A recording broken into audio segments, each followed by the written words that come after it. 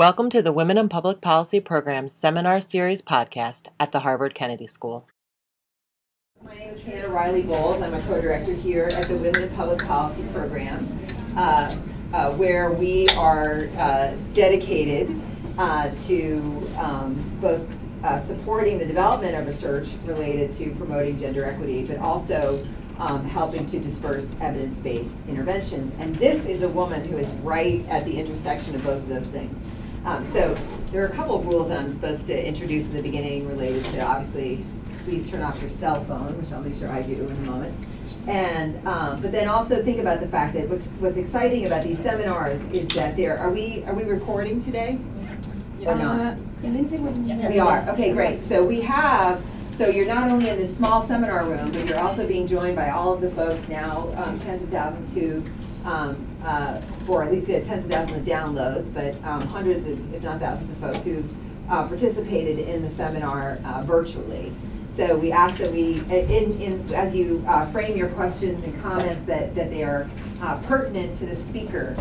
But let me go to the fun part, which is introducing Zoe Kinneas. Zoe Kinneas is an associate professor of organizational behavior at INSEAD, and she is academic director of INSEAD's Gender Initiative. I think you are founding. Are you founding also of that, or? Founding of the current version. Founding of the current, yes. Exactly. Yes. Okay, so the rehabilitator of INSEAD's Gender Initiative. And so I won't go on for long because I really want to hear from your words, but Zoe is really one of those people who is both helping us to understand, like theoretically, diagnostically, what is going on with certain types of gender effects that occur in relation to work and organizations. But she is also somebody who has done actual interventions, including at INSEAD, to help close gender gaps.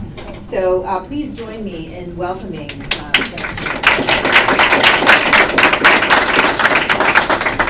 Thank you so much, Hannah. I'm really delighted to be with you all here today and talking with you all about some of the work that I've been doing over the past few years. And I'm going to show you a couple of slides first. You've seen these essentially probably in all of the talks that you get here. The fact that women are dramatically underrepresented in top leadership roles. And the first couple of slides, oh, my advancer clicker is not working. We will get it working for you. Okay. So the first slide that I show you here is data from the Catalyst in the United States, the dramatic underrepresentation of women in leadership. What we can also think of as vertical gender segregation in the workforce. And we see that this replicates in Canada, which we just saw, and these data are from Singapore, which is where I'm based at INSEAD. So the Financial Women's Association of Singapore and I together aggregated some data looking at multinational companies with their offices in Singapore to see if we had anything similar to what we see so frequently in the North American context. And what you can see here is that, yes, we do. We're bottom heavy in our representation of women. We do have good labor participation among women. So 47% of employees in these firms were women, but again, we're bottom heavy. And if you could click as well. It is working. It is working, yeah, thank you. And the other thing that I want to point out from this particular data collection is what we can also think of as horizontal gender labor segregation, which is that the men and women are sorted into different types of jobs within these businesses. So when we look at the core business representation, the women are really dramatically underrepresented, even in middle and slightly above middle management levels. Whereas in the support function roles, so HR, legal, these types of roles, women are much better represented. And so when I think about both the vertical segregation and the horizontal types of segregation, these are both areas that are of interest. If our goal is that everyone has an opportunity to do whatever they want to be, contribute to the utmost of their ability. So I'm really thinking about both of these. And sometimes, I'm not sure if you hear this so much around here, but sometimes when I start to talk about these different representations of men and women, both at different levels within organizations and also in different types of jobs, sometimes people suggest, well, you know, men and women are just different. Men are from Mars, women are from Venus. You may have heard of my not quite favorite book. And I want to just mention this because sometimes it's even people who are very well-intentioned who are talking along these lines. We need more women because women bring a different perspective, sort of thing. And that can be true to some extent. But even when we're talking about different types of characteristics, that there are some small, reliable gender differences on them. Women can be a little bit more relational than men, for example. When we think about this figure that I'm sharing now is if there were to be a true and reliable gender difference on some variable, something that we're interested in, let's say being relational. There's still a distribution among women, and there's still a distribution among men. The effect sizes, even when there are gender differences, are teeny, teeny, tiny. Teeny, teeny, tiny. And what that means is that there are a lot more women who are more masculine than the average man, and a lot of men that are more feminine than the average woman.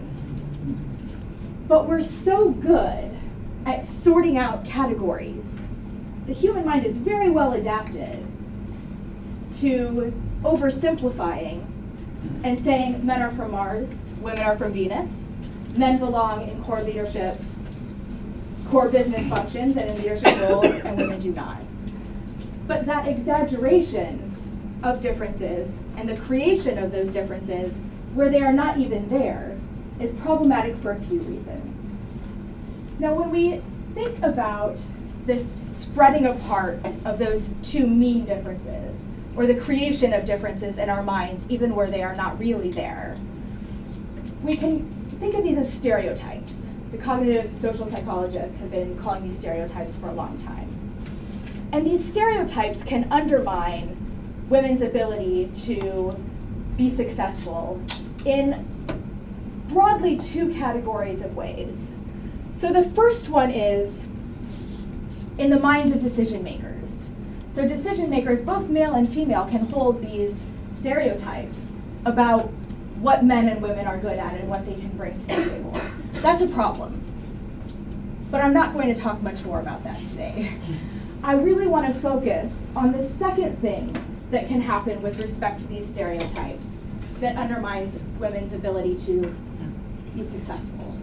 And so when we think about these stereotypes and how they influence women in this way, Claude Steele, in his, I'm going to be controversial, germinal work on stereotype threat, it took a second. We always say seminal, but it's gendered language, and I like to be a little bit. So in his germinal work on stereotype threat, showed that members of underrepresented groups can underperform relative to their ability when they are in contexts where those identities are salient. And when these identities are salient are when we are aware that there's a stereotype about the in-group, dramatic underrepresentation, and there are other ways that there could be cues in the environment that this particular social identity that someone has is relevant to performance in the domain and is in the air. So he calls it the thing in the air. And for those who may not know this very well already, I do recommend his book, Whistling Vivaldi. It's a very easy read, very engaging, almost narrative about this phenomenon. But stereotype threat, which we also can think of as social identity threat or identity threat, poses three main problems. The first one is with respect to underperformance relative to ability. We also know that this influences well-being of the people who are members of negatively stereotyped groups. And finally, it can influence the engagement of members of negatively stereotyped or underrepresented groups in particular context where those negative stereotypes or underrepresentation are salient and relevant. And I have become increasingly interested in this disengagement part of the story in the last couple of years the performance part is very important, particularly in academic settings and contexts where objective performance really matters. We do want to be thinking about this. But the disengagement part becomes part of the story when we talk about women opting out, in quotations, opting out. So when we think about what's really going on in situations where women are not putting their names forward for positions or choosing what appears to be a choice to not go into a particular type of job, to not go into a particular field, I would argue that this disengagement, psychological disengagement and sometimes even leaving, can partly be attributed to stereotype threat. So, yes. Just a quick question of clarification on this disengagement piece, because it's paradoxical in a sense because the original work shows that stereotype threat is most likely to affect people who are engaged and who do care about the domain. And so you need to care about your performance in it to even be susceptible to stereotype threat. So can you talk a little bit about that? Absolutely. So it is the very threat that makes me think it's not worth it. And so the idea is that this is really a double whammy. So the underperformance can happen potentially for two reasons. So the original experimental work was showing that students tried even harder, and because they were trying so hard, their working memory capacity and their ability to really solve the complex problems was undermined because they were so busy worrying about the negative stereotypes and trying to make sure that they proved them wrong, which absolutely happens. It can be part of the story with respect to performance. But what's happening at a deeper level, before we even get to this juncture point, if you will, of whether to try even harder or to disengage and say, forget it, I'm not even going to play, is a concern about confirming the stereotype. So it's interesting, I'm really glad you asked the question to clarify. It's sort of a fork in the road, if you will, and it can happen sort of initially, but I think it can also happen over time, where I try and I try and I try, and I see that trying so hard isn't even working, because I bombed. I really care, so the disengagement can also happen there. So when we get, especially when we get beyond the experimental, the early laboratory experimental work, the disengagement part of the story becomes more and more a part of the issues that we see in the organizational contexts. And I'm glad you asked a question as well. I'm happy to take questions as we go through. So please don't be shy. Yes, in the back. Hi.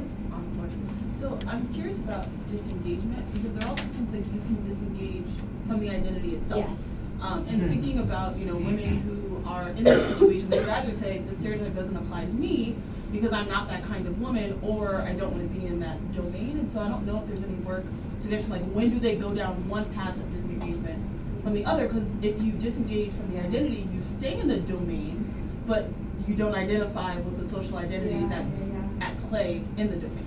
Yeah, so thank you for pointing that out. Disengagement can be used to refer to both the disengagement from the identity as well as from the domain. The disengagement from the identity, so I don't know when. Simple answer to your question. These processes are so complex that it's hard to really identify. But the consequences of those two different types of disengagement are very different, right? But I think they both have potential to undermine the increased gender equity or gender balance in our organizations, because women who disengage from their female identity are less likely to be thinking about these issues and being advocates, potentially. And ones that are disengaging from the field are just not there at all. So again, there's sort of another branch where we can have negative outcomes on both sides. But when we get to the second half of the talk, we'll be talking more about when women are more likely to be engaging in these types of change efforts. So we'll come back there in a little bit. Okay. So to the study sequence, and you'll see where we get back there in just a second. I'm going to talk about 5 different studies today, but it's a little complex how I have it mapped out, so I just wanted to give you a visual to make sense of this. So the first thing I'm going to be talking about is an intervention. This is the one that Hannah mentioned earlier, that was designed to buffer women in business school against potential stereotype threat in the context. Business schools are pretty masculine in their context. Competitive international business itself is. And we see MBA programs as being both mirroring that, so they create what you see out in the business world, and they are also a very important point where what happens there can almost imprint or sort of set a foundation for what happens for women going forward. So this is a place that we really wanted to be working. And what I'll share with you is 2 studies that follow almost exactly the same methodology. It's essentially a replication, the second one. And then we'll transition from there. So these are findings that are already published. Then I'll share with you findings from a global alumni survey. These are international business people, some of them quite senior in global leadership kinds of roles. Because when we're thinking about these effects of stereotype threat, what happens when we're relatively young and in identity formation stage can be different than what happens over time. So we also wanted to look at more advanced business leaders. And here we'll be talking about a different form of resiliency bolstering, but we'll get there in a minute.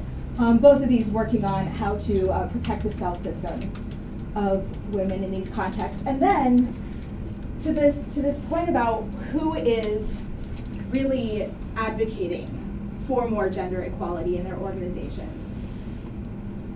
We started thinking about how stereotype threat is typically considered to be bad, and it is, right? So the things that we'll be talking about in the first half, these different effects that we were talking about, I'll come to in just a second, are of course undermining the gender equity and gender balance.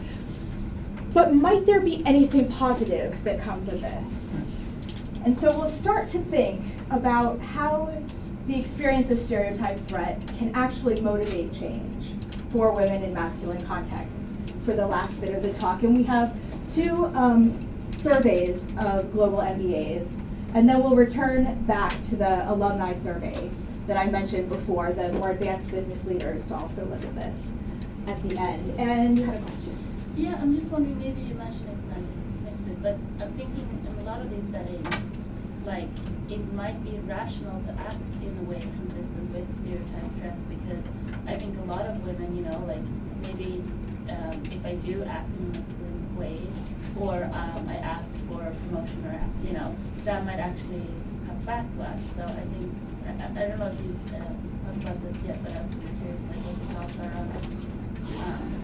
Like, I might understand that I should be asking for this, or like my merits are enough, or I should act in this way, but I might also understand that if I do, I might come off as bitchy, or I don't know. Yeah, no, that's a really great question. And so if we are aware of the gender stereotypes, that makes all of the effects of stereotype threat more strong. So if I were somehow blissfully unaware about gender stereotypes at all, maybe I grew up in a bubble, and I don't know that there are beliefs out there in the world that men and women are different, then it's not going to have any impact on my behavior. But my behavior, my performance, my emotional states. And so when you asked if it's rational or not, which I find to be a tricky way of thinking about this, because maybe functional is a word that I prefer for these types of questions. And it depends what we mean by functional. So if my goal is to survive in a hostile context, then it's functional or rational to do what's expected, right? If, however, the goal is to be doing the most adaptive thing that can also improve the situation, then maybe less so. So we might get into a little bit of hair splitting on this, but it is really an interesting question. And what's adaptive, what's functional, what's rational in these contexts are important questions.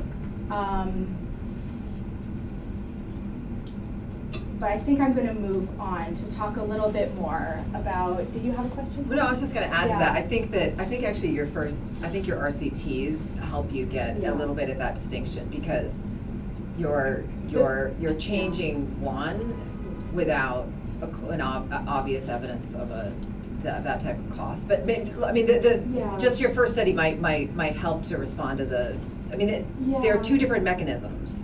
There are two different mechanisms, and I'm also thinking, I'm going to show a figure in a little bit that Tara's work actually sort of fits the model of how I'm thinking about things as well. So I think we will get into that a little bit more as we move forward.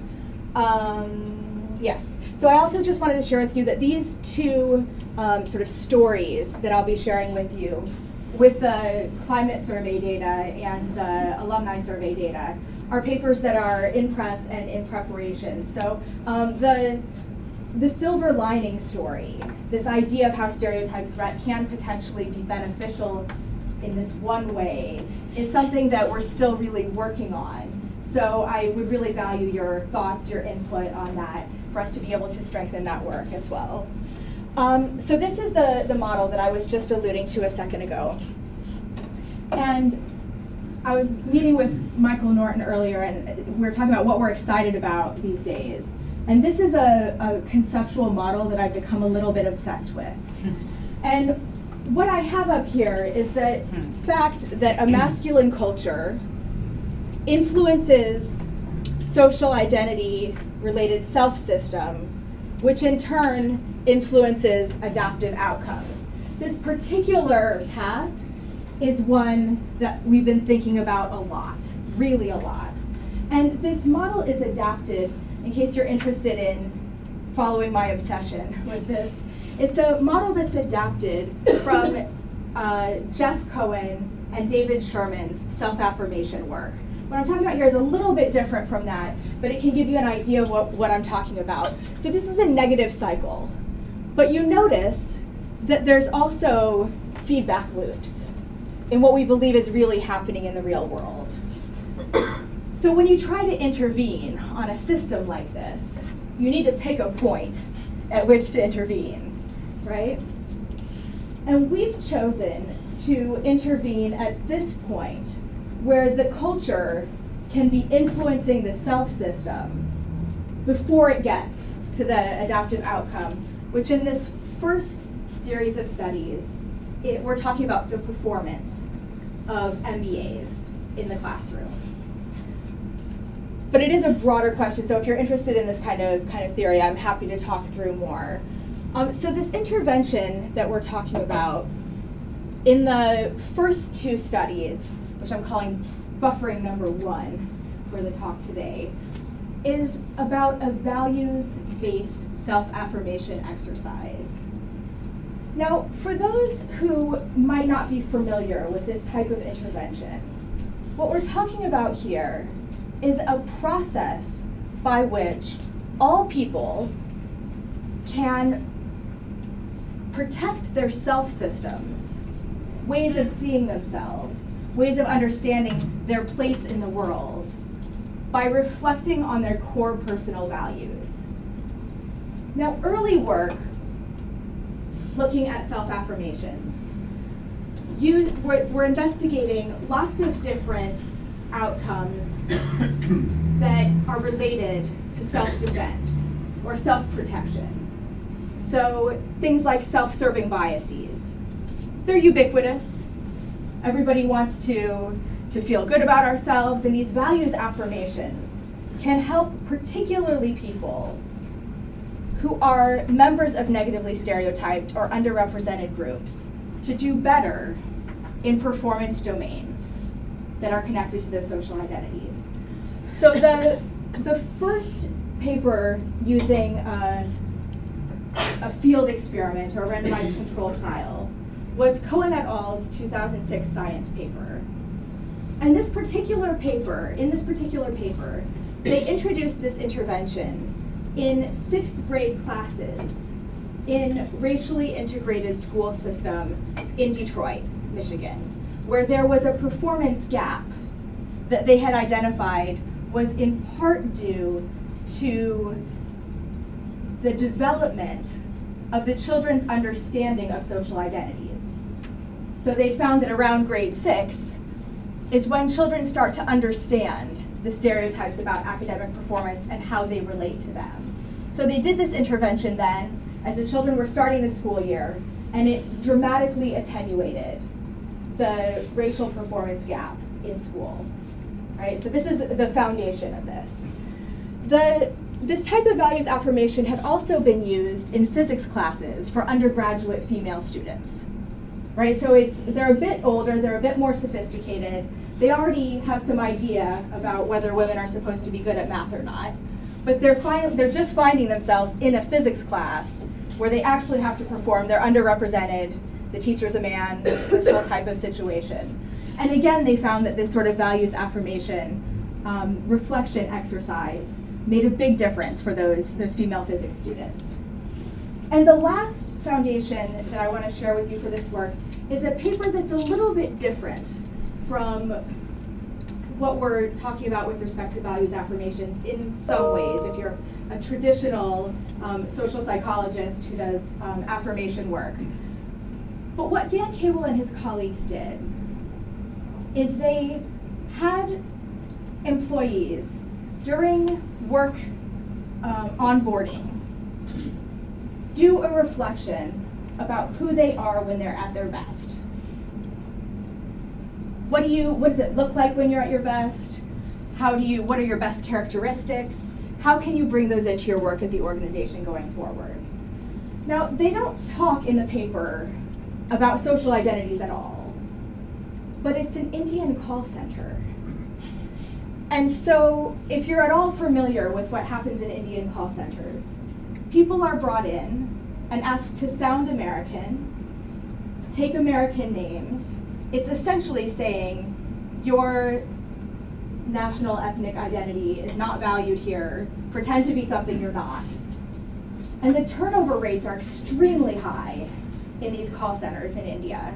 And what they found with their intervention, where they had people, it was less than an hour of time spent with these employees.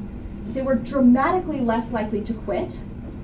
They were rated better in terms of customer satisfaction. They objectively performed better and were more likely to stay on the job for months following this very brief intervention, right? And so these are the foundations for what I was thinking along these lines, is maybe for our female MBAs, bolstering their self-systems, affirming themselves can make a difference in terms of how they perform. Yes? I was just curious how intersectionality comes into play. You kind of alluded to it by talking about Indian identity and ethnic minority Americans. So how does that attenuate or affect the findings of the study? No, that's a great question. And What was the question? Asking about intersectionality. the intersection between racial or ethnic identity and gender identity is, Or whatever. whatever kind of other identity. No, it's really a great question. And this was one of the things that made me hesitant before we actually did this study. Our context is a business school where roughly 30% of the students are European, roughly 30% are Asian, and that includes East Asia, South Asia, et cetera. And roughly 30% are from the rest of the world. So we have about 10-15% from the Americas, and then we have some Africans and some Australians, et cetera. And so I really wasn't sure if this would work outside the US. I really didn't know before we did. And this is one of the things that I think is quite interesting and important, is that we did not find any effects of student nationality on the outcomes that I'll share with you today. We have thought more about how there might be cultural adaptations of what we're talking about to make the effect even stronger in different types of cultural contexts.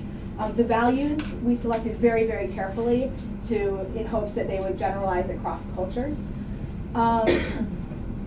Yes, but the other point with respect to intersectionality is that we are also talking about so we can think of it as these effects work with respect to racial identities, ethnic identities, gender identities, so sort of stacking. But then the intersection as well, we don't have any reason to think that they work differently if you're a member of multiple underrepresented groups. Yes? I find that to be shockingly odd. So a couple of things. One, you were talking about it being 30% European and 30%, and so I wondered, but I didn't understand what the racial makeup there was, because you were talking about this ethnic background, but not necessarily racial background. And then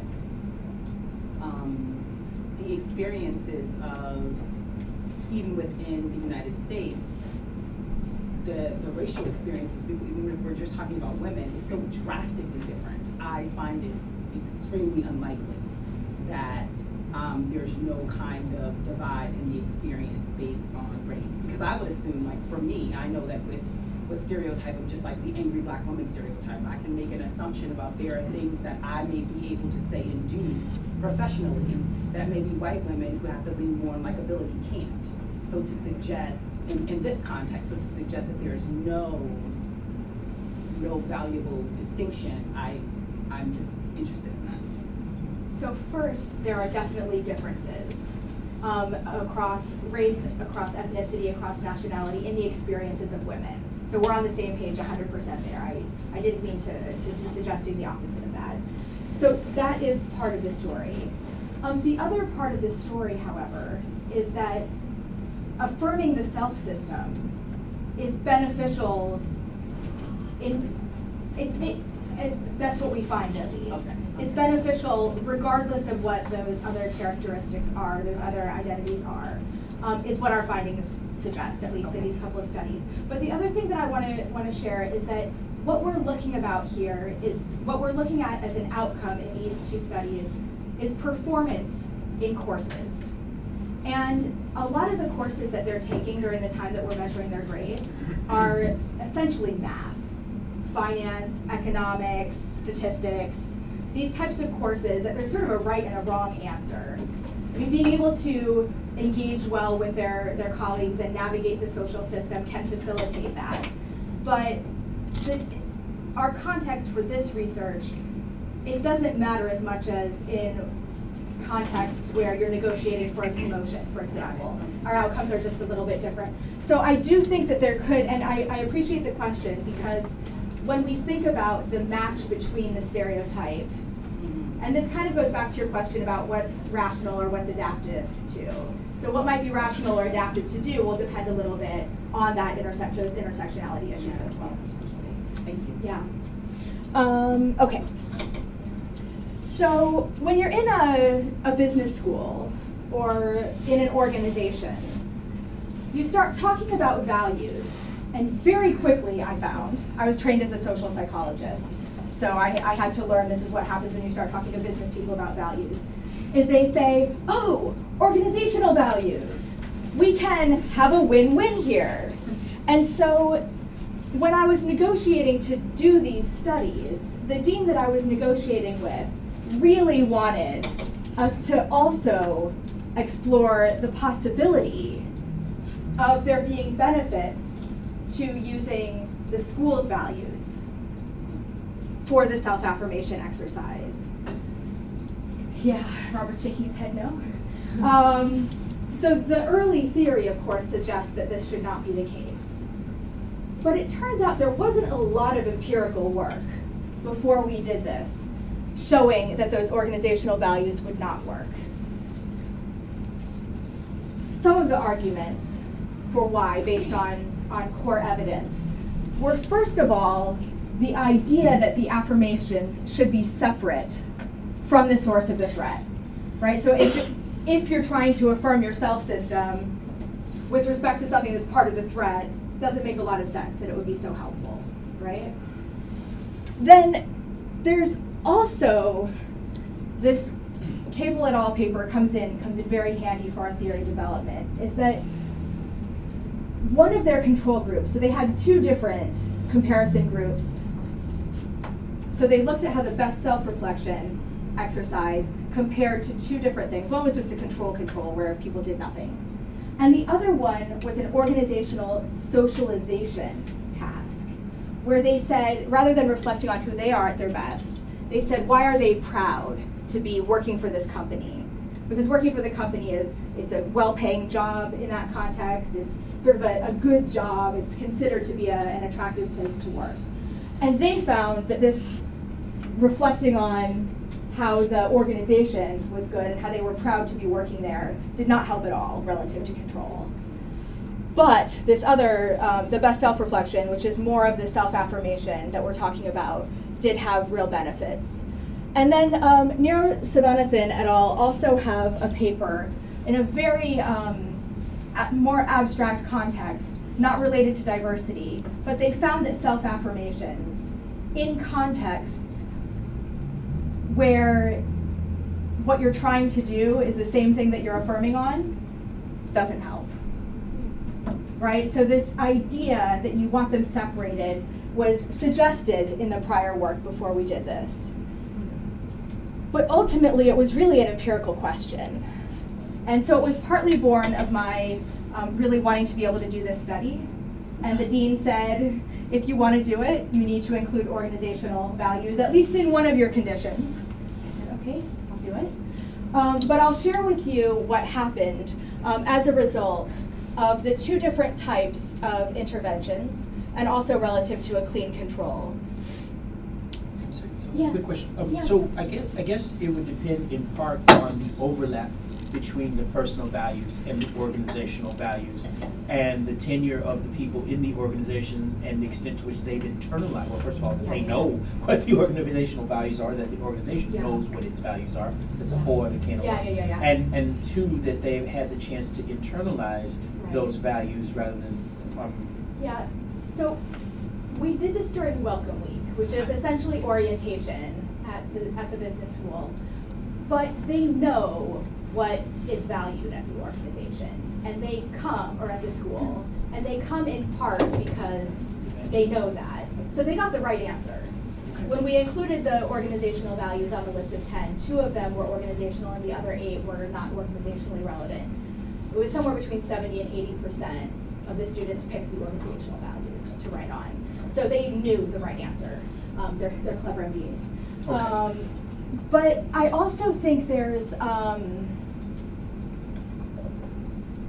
so I don't think they need to be internalized, but your question about the extent to which they're internalized is also really interesting to me, because we don't know from these studies, to be honest, if one's own true core personal values are the same as the organization and they're unrelated to the threat, what happens, right? So let's say I am an environmental activist. Like I'm so passionate about protecting the environment and improving the environment. And that's also the organization's values.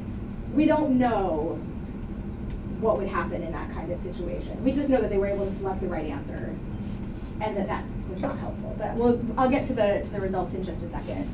I want to walk you through the flow of the study quickly. So, of the intervention. So what happened is, as they're arriving on campus before any classes have started, they received an email invitation to reflect on their values. They spend 10, 15, maximum 20 minutes writing online about their own values.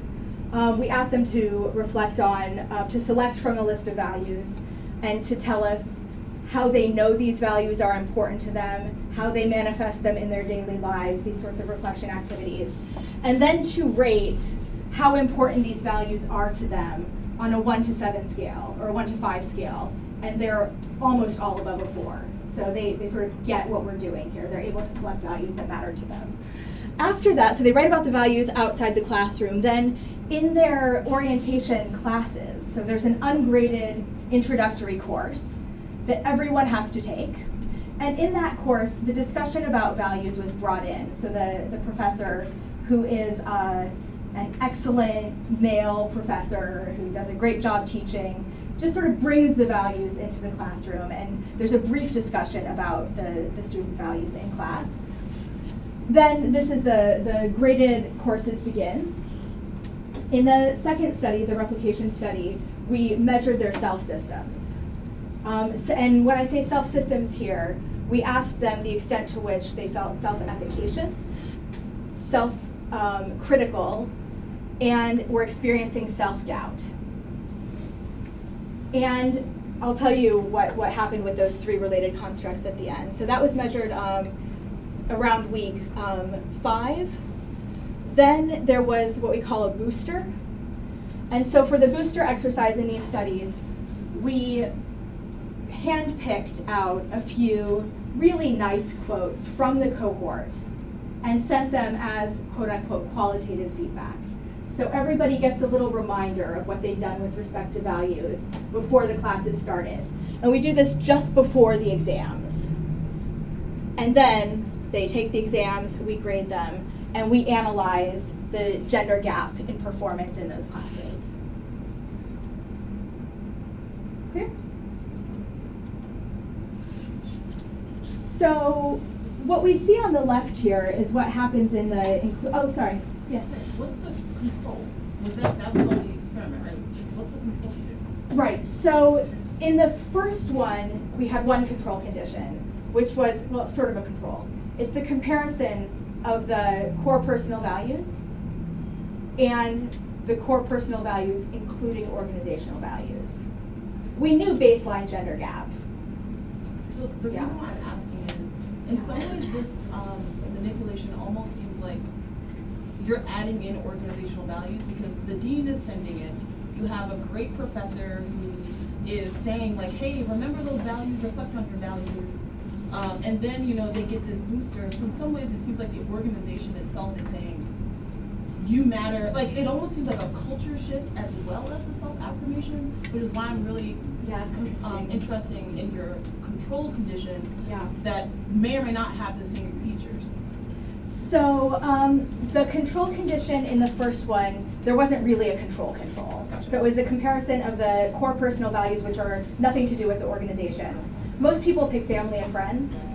A lot of people pick being a good community member, giving something back to society. These are the types of things that people typically pick. And then the other one was the including organizational values. That was study 1. In study 2, we also included a cleaner control, which was reflecting on values that are important to someone else. So what do you think is going on for people who have these other core personal values that are not important to you? So everyone in all of the conditions of the study was doing something with respect to values. Whether they were reflecting on their own core personal values, the organizational values, or someone else's values is what's different. But we also had, as I mentioned a minute ago, the baseline gender gap data, so we could also compare compare to those, although we don't in the paper, but we knew what we were looking for. So to the results. Uh-oh. I wonder if I'm doing something wrong with this.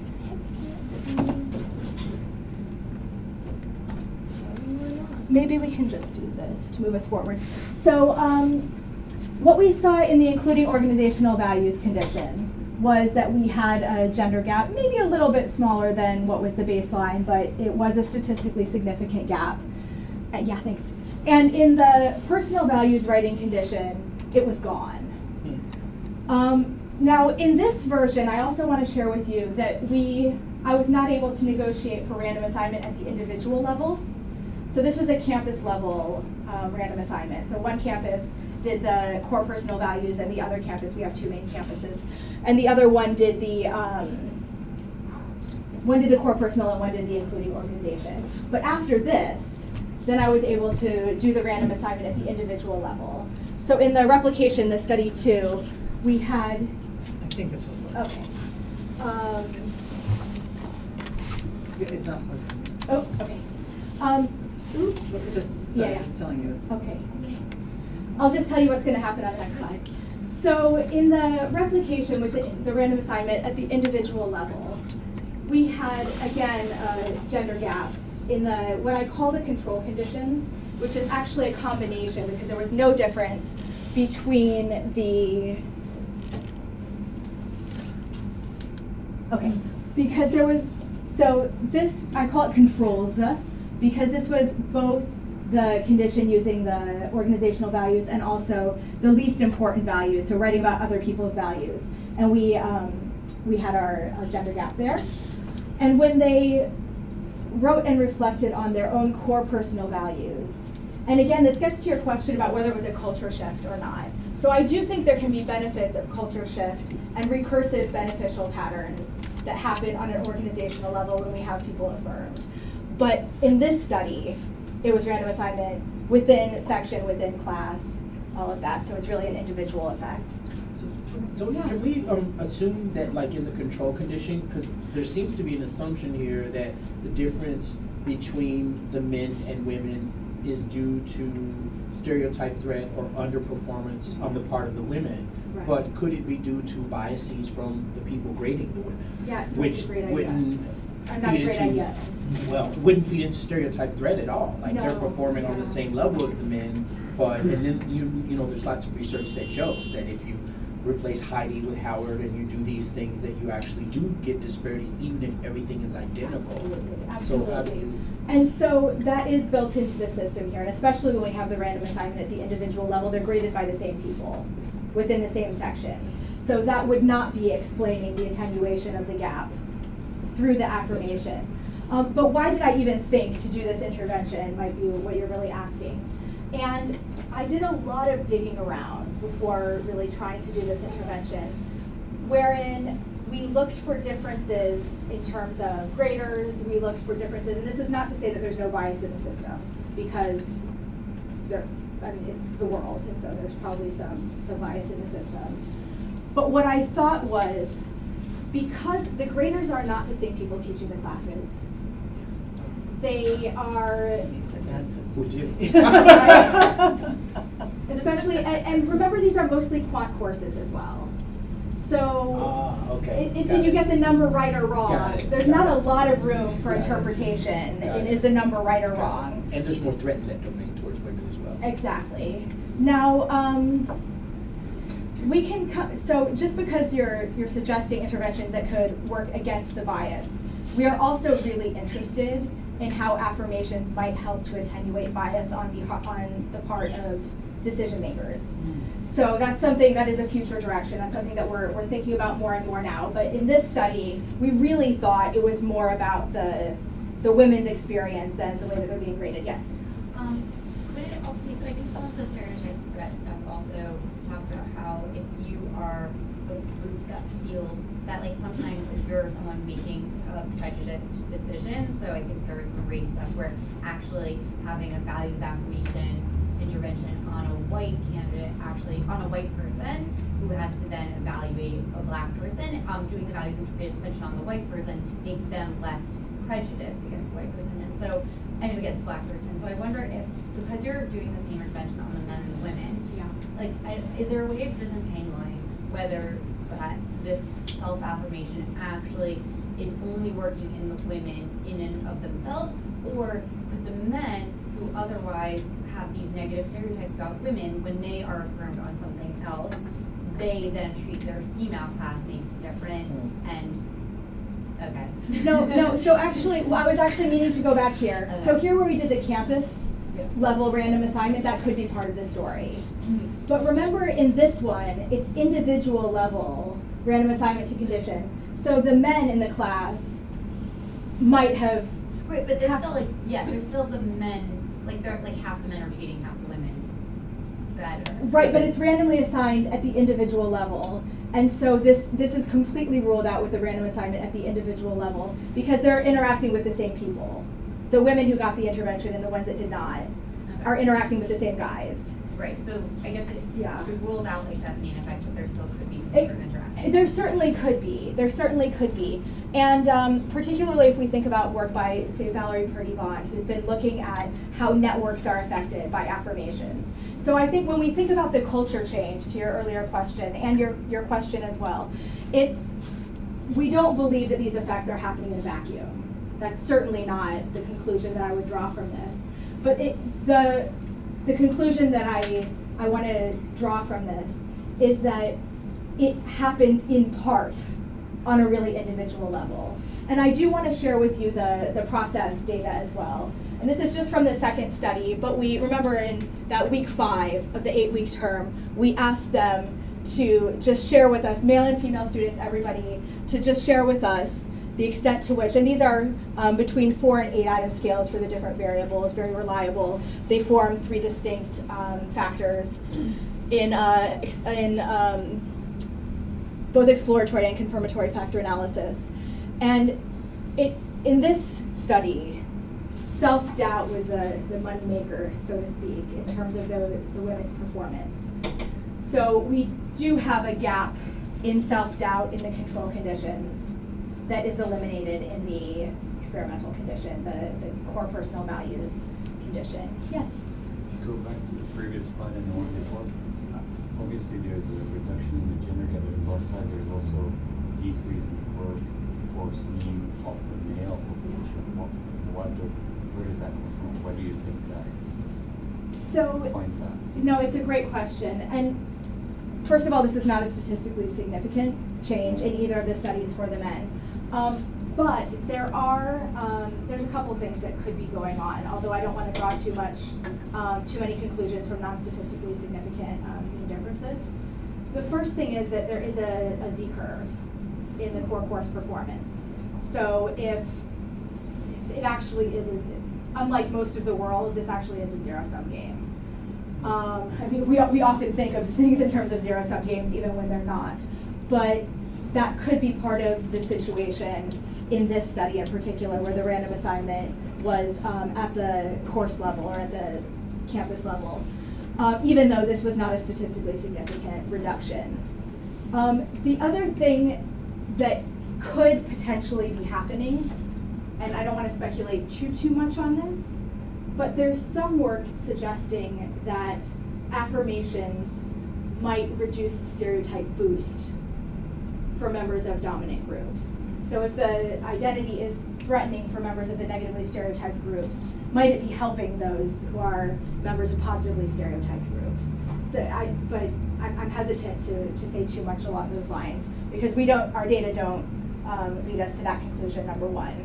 And number two, there's not much, yes. So you described your student body as being quite mixed, Europeans, yes, etc. So I come from a very different culture, where I actually was raised thinking women are better in math than men. Which country is it? It's Turkey, and okay. Yes, nice. So I was shocked when I came here. What are you talking about? And most of my professors were women in economics, so it's really new to me. So thankfully, I think. But I was wondering, within the, so you mentioned some of your explanations relate to stereotyping, but do you have any evidence that the group that you're treating have the same sense of you in terms of what type of stereotypes they're reverting to? I mean, how do we, is there a measure, does it differ across different cultures? Yeah, so we've there's two parts to the question. The first is, where are there actual gender gaps in terms of women's participation in math and science, and also their performance in math and science? And we know that there's huge national variance in this. Most countries share the same stereotype and the same performance gap patterns with respect to mathematics in particular. So that is part of the story. We've also done analyses of gender gaps by nationality in our pre-existing data before we did the intervention. And we found that there were some nationalities that had stronger than others.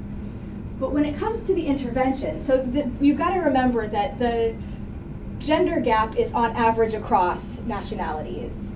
And the affirmation is also across all the nationalities. And the random assignment was not funny in any way. So the nationalities were equally represented in the different conditions.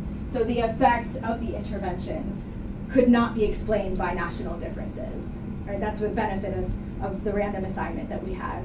I can also note that even in the first study where we had the random assignment at the campus level, our campuses are not, there's one campus in Europe and one in Asia, but it's not more Europeans on the Europe campus and more Asians on the Asian campus. It's really a global context where students move back and forth between campuses, and their representation is roughly equivalent on the different campuses. So yes, national culture matters, but not with respect to these findings. I'm just going to move us forward because I want to talk about a couple more studies. And we stop at 1:15, right? No, 1 o'clock. 1 o'clock. Oh, okay. I'm going to move faster. So I love your questions, but I also want to share. I want to share the last few studies with you. So I said a minute ago how the evidence of the mediation models, the mediated moderation models, show that self-doubt was what was happening for our female students. But really, when I think about that self-doubt, I think of it as one indicator, if you will, of what's really happening under the surface with respect to men's and women's self-systems.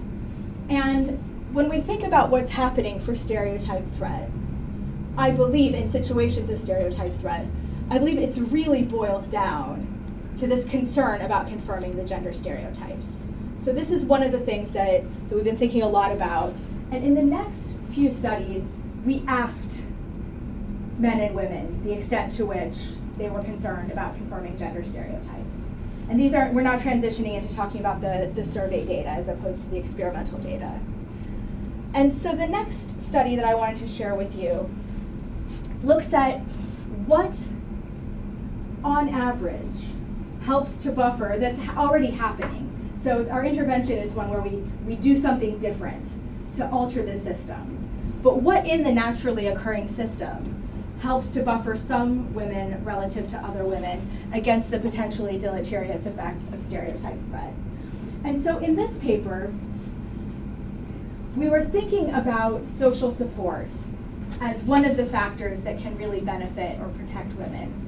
For those who are familiar with the clinical psychology and the health psychology literatures, we see that social support is generally just good for people, right? It doesn't matter who you are, it doesn't matter what you're doing, social support is generally good. So that's part of the framing for this study. But there's also a fair bit of work suggesting that social support can be particularly beneficial for people who are underrepresented, members of underrepresented groups, or negatively stereotyped in the domains where they're living and working and operating. So the three broad categories of social support that we looked at were role models, right? So there's a lot of work showing that this is more motivating for women, that when women see identifiable role models, so successful professional women, they're more motivated to enter those kinds of contexts. They feel less stressed in situations where they need to perform. Lots of findings along these lines. There's also some work that, and this literature gets a little bit messy sometimes, looking at the combination of, and not messy in a bad way, but just that there's a lot of things that are working together. The effect of supportive supervisors, formal and informal mentors / sponsors, and so these are people who provide resources for personal development would be what we would consider mentors, and sponsors are ones who advocate on behalf of the person in question. So we asked about those as well. And then peer social support is another one that we were really interested in. So is it helpful to just buffer the self system by knowing that I'm not alone, like we have friendships, maybe we talk about the issues, maybe we just know that we're here and there are others like me in the context. So we measured all of these factors, and we did this to really disentangle what's happening with these different potential forms of social support.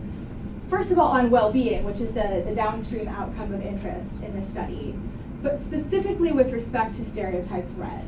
So if we want to understand so say I'm an organization, I think, okay, there are all these different things. One member of our diversity and inclusion program is suggesting we should have a mentoring program. Someone else is saying that we should develop a peer support program. Someone else is saying that we need to make more role models visible. I can only do one. Which one do I do? So that's what we were looking at here. And in this survey, it was the complete sample of male and female alumni was almost 6,000, but for our analyses here, we focused on women.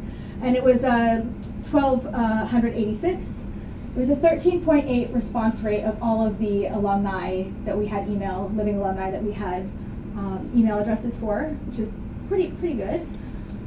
We were representing 122 different countries. The alumni sample is a little bit more disproportionately European because our Asia campus had opened more recently, but pretty good global representation. And we also had a nice age distribution. So the largest group was Generation X, but we have good representation of millennials and baby boomers as well. Okay. And the other thing that excites me a lot about this data set is that a lot of our respondents were in leadership positions.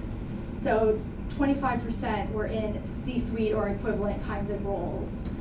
So quite senior, and when we think about the age distribution and then also the seniority distribution within organizations, we get quite excited about the generalizability. So it's global, age distributed, and also including top leaders. And again, just an indication of their leadership levels. 2/3 of them described their work responsibilities as being regional, meaning multiple countries, Asia Pacific or the Middle East, North Africa would be what they would consider regional roles, or global responsibilities.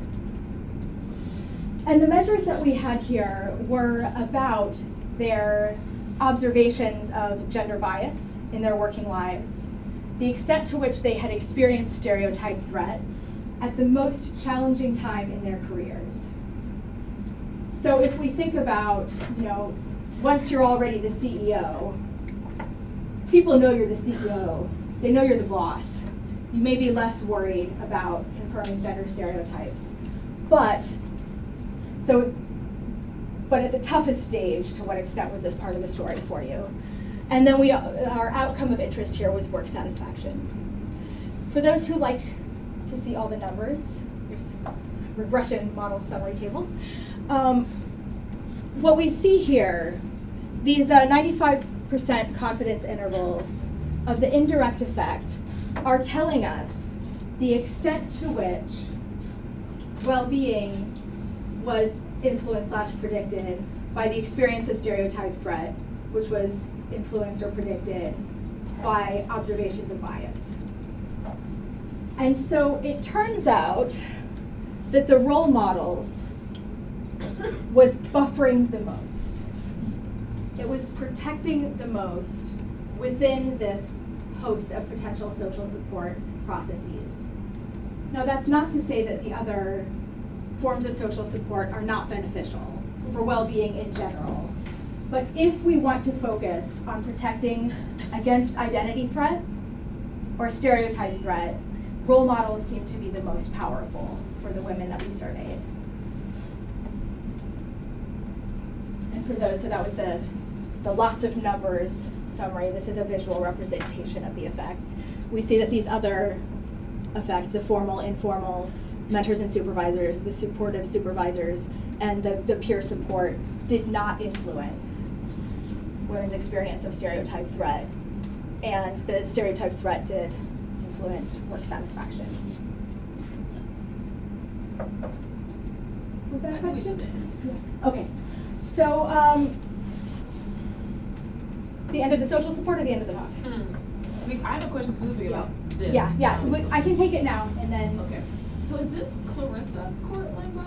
Mm-hmm. So this entire time I've been thinking about Janessa Shapiro's multi-threat framework, and putting all this together, I'm getting kind of a conundrum, because you're saying that, these women in these situations are experiencing threat that can be attenuated by self-affirmation. That means that it's a self-threat. The threat that gets attenuated by a role model threat is group threat. And so I'm trying to put some of this together. I'm wondering if this is actually a generational effect, such that for the women who end up in high-powered business settings, they're not necessarily worried about themselves at that point, but they still recognize that gender stereotypes exist and other people have them towards their group. So they're not worried about confirming negative stereotypes about their self, but they're worried about confirming negative stereotypes about their group, which is why role models work. But for these women MBAs who are just coming in, especially because you measure them when they're at the beginning, they might not have that same sense of self, which is why the self-affirmation actually works. So I guess my broader question is, how does this fit with the multi-framework threat model? So yes, it is Clarissa Cortland. Cool. And I'm glad because I think I took a question on the study description slide and did not tell you Clarissa Cortland, postdoc. She's fantastic. She is Janessa Shapiro's student. And when we think about the multi-threat framework, we actually at one stage were debating whether to use the multiple different items to assess both the concern about confirming with respect to the self and with respect to the group. And Clarissa shared with me that they don't always fall out in separate factors even, right? So, so we decided to really focus it. But I do think there's something to how this could be operating a little bit differently. With that said, so if we're deciding whether to do role models versus an affirmation intervention, which I think is your question, we don't have an empirically based answer, to be honest, based on this, because we're talking about different studies where there's not a direct comparison. But our data do suggest that both can be useful. And thinking back to the early role models research, which is using undergraduates.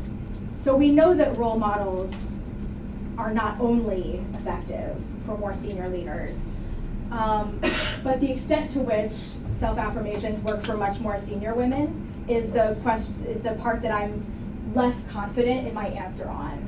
We are currently in the process of trying to get to do those sorts of interventions with just above middle managers in a big consulting firm, where they've identified the transition from leading people to leading leaders as being a point where they have a big problem with women's drop off. And so we really want to answer that question. I think this is the 4th organization that we've tried to do this with, and things always get a bit tricky. So hopefully, next time I see you, I'll be able to say with more confidence how the self-affirmations work for the more senior leader. Yes, last question, then I'm going to move on. So to me, right, role models, actually, if you get a woman in a totally senior role, they can change the organization. Yes. And I think the best example I've seen of that is CERN, right? And what's going on at CERN, right? Where, they're addressing gender head on, right? So, that goes beyond stereotypes, right? Absolutely. So there are multiple ways that having women in very senior roles can help. It's the role modeling. It's also if they're passionate about creating gender equity, then they are in positions of power and can do that. There's another organization we're working closely with called Mirvac. And the CEO there, it's an Australian real estate development company, and she has transformed the organization.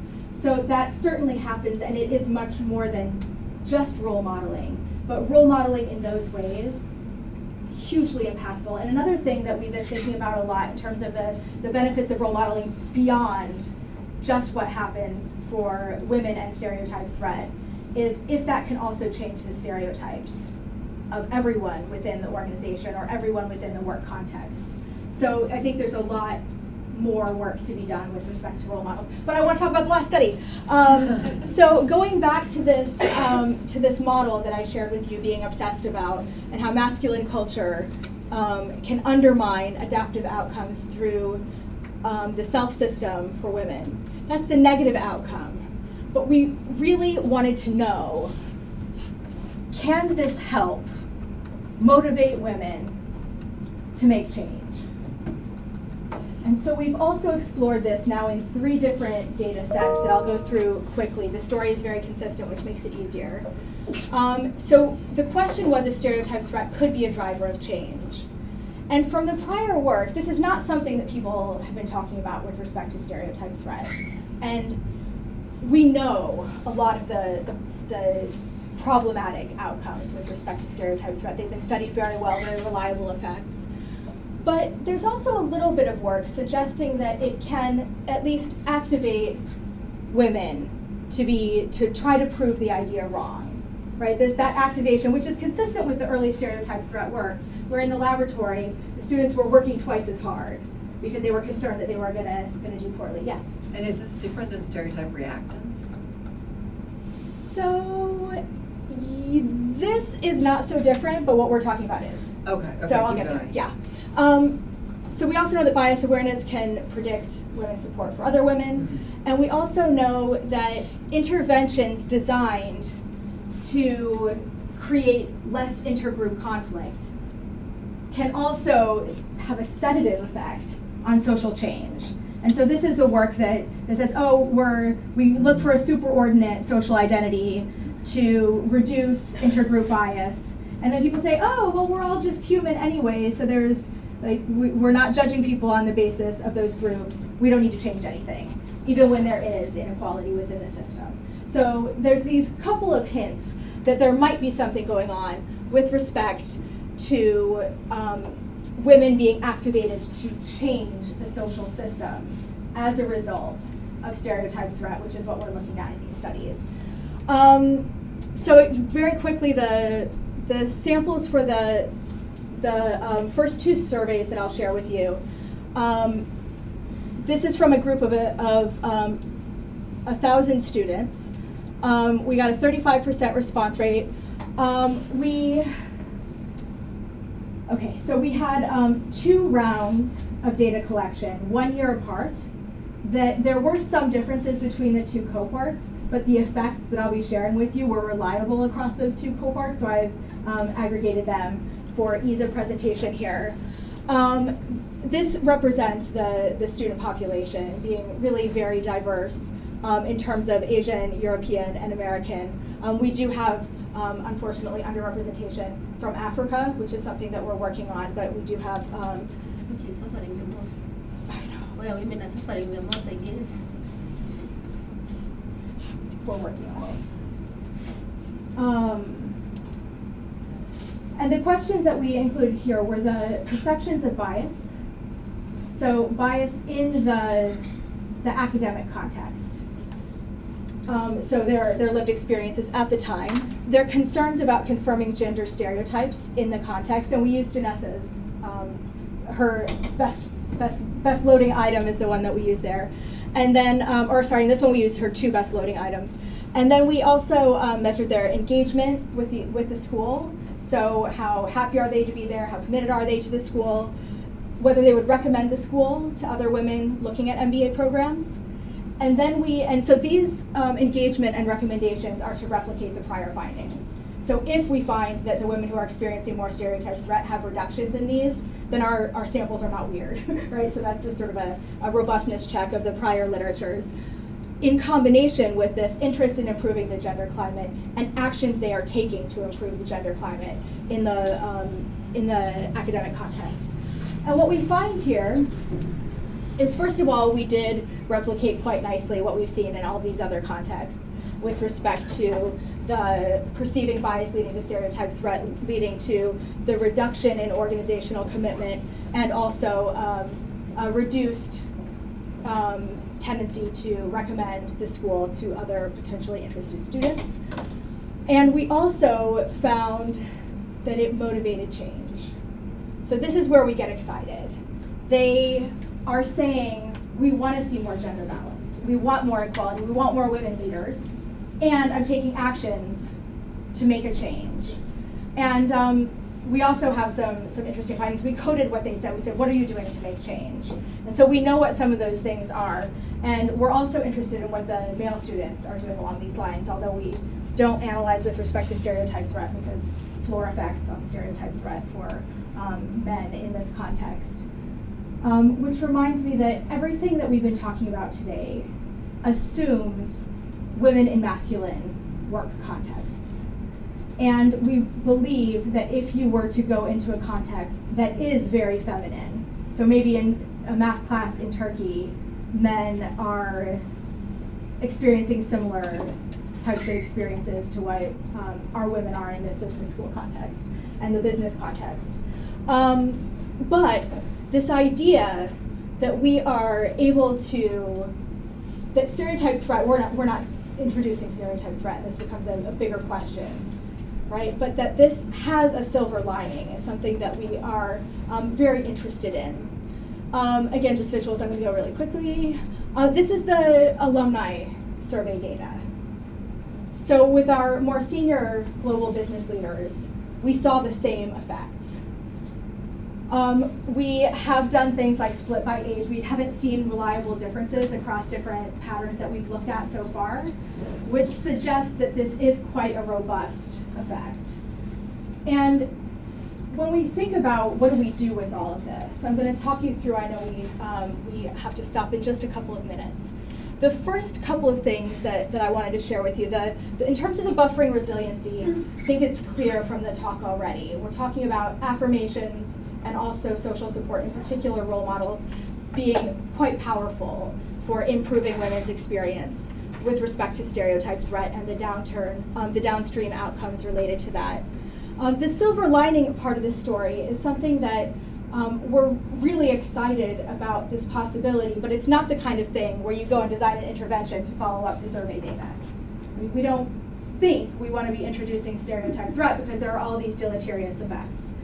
So when we think about this, we want to be aware of what we're doing to buffer the self system in a way that doesn't undermine the change motivations. So if we think about this masculine environment, the self systems and the adaptive outcomes are women being engaged and performing well and feeling good about what they're doing and contributing to the utmost of their ability, which can also feed back to improve the social system. But also taking actions to improve the social system is part of the story as well. So this is something that, if you can just let me finish. So this is sort of, that combination is really important in our minds. And a couple of quick limitations is, actually, I'm sorry, I need to There are no limitations. There's no limitations. You can read some of the limitations. But when we think about this, I think the most important conclusion from this are that there are some little things, relatively little things, that can move the needle a little bit, number one. And number two, we need to be very thoughtful about the types of interventions that we're doing and identifying what is it a square peg or what is the real problem and what is the solution that most directly helps to ameliorate that particular problem. And just the last point is that we don't want to pretend that everything is balanced already.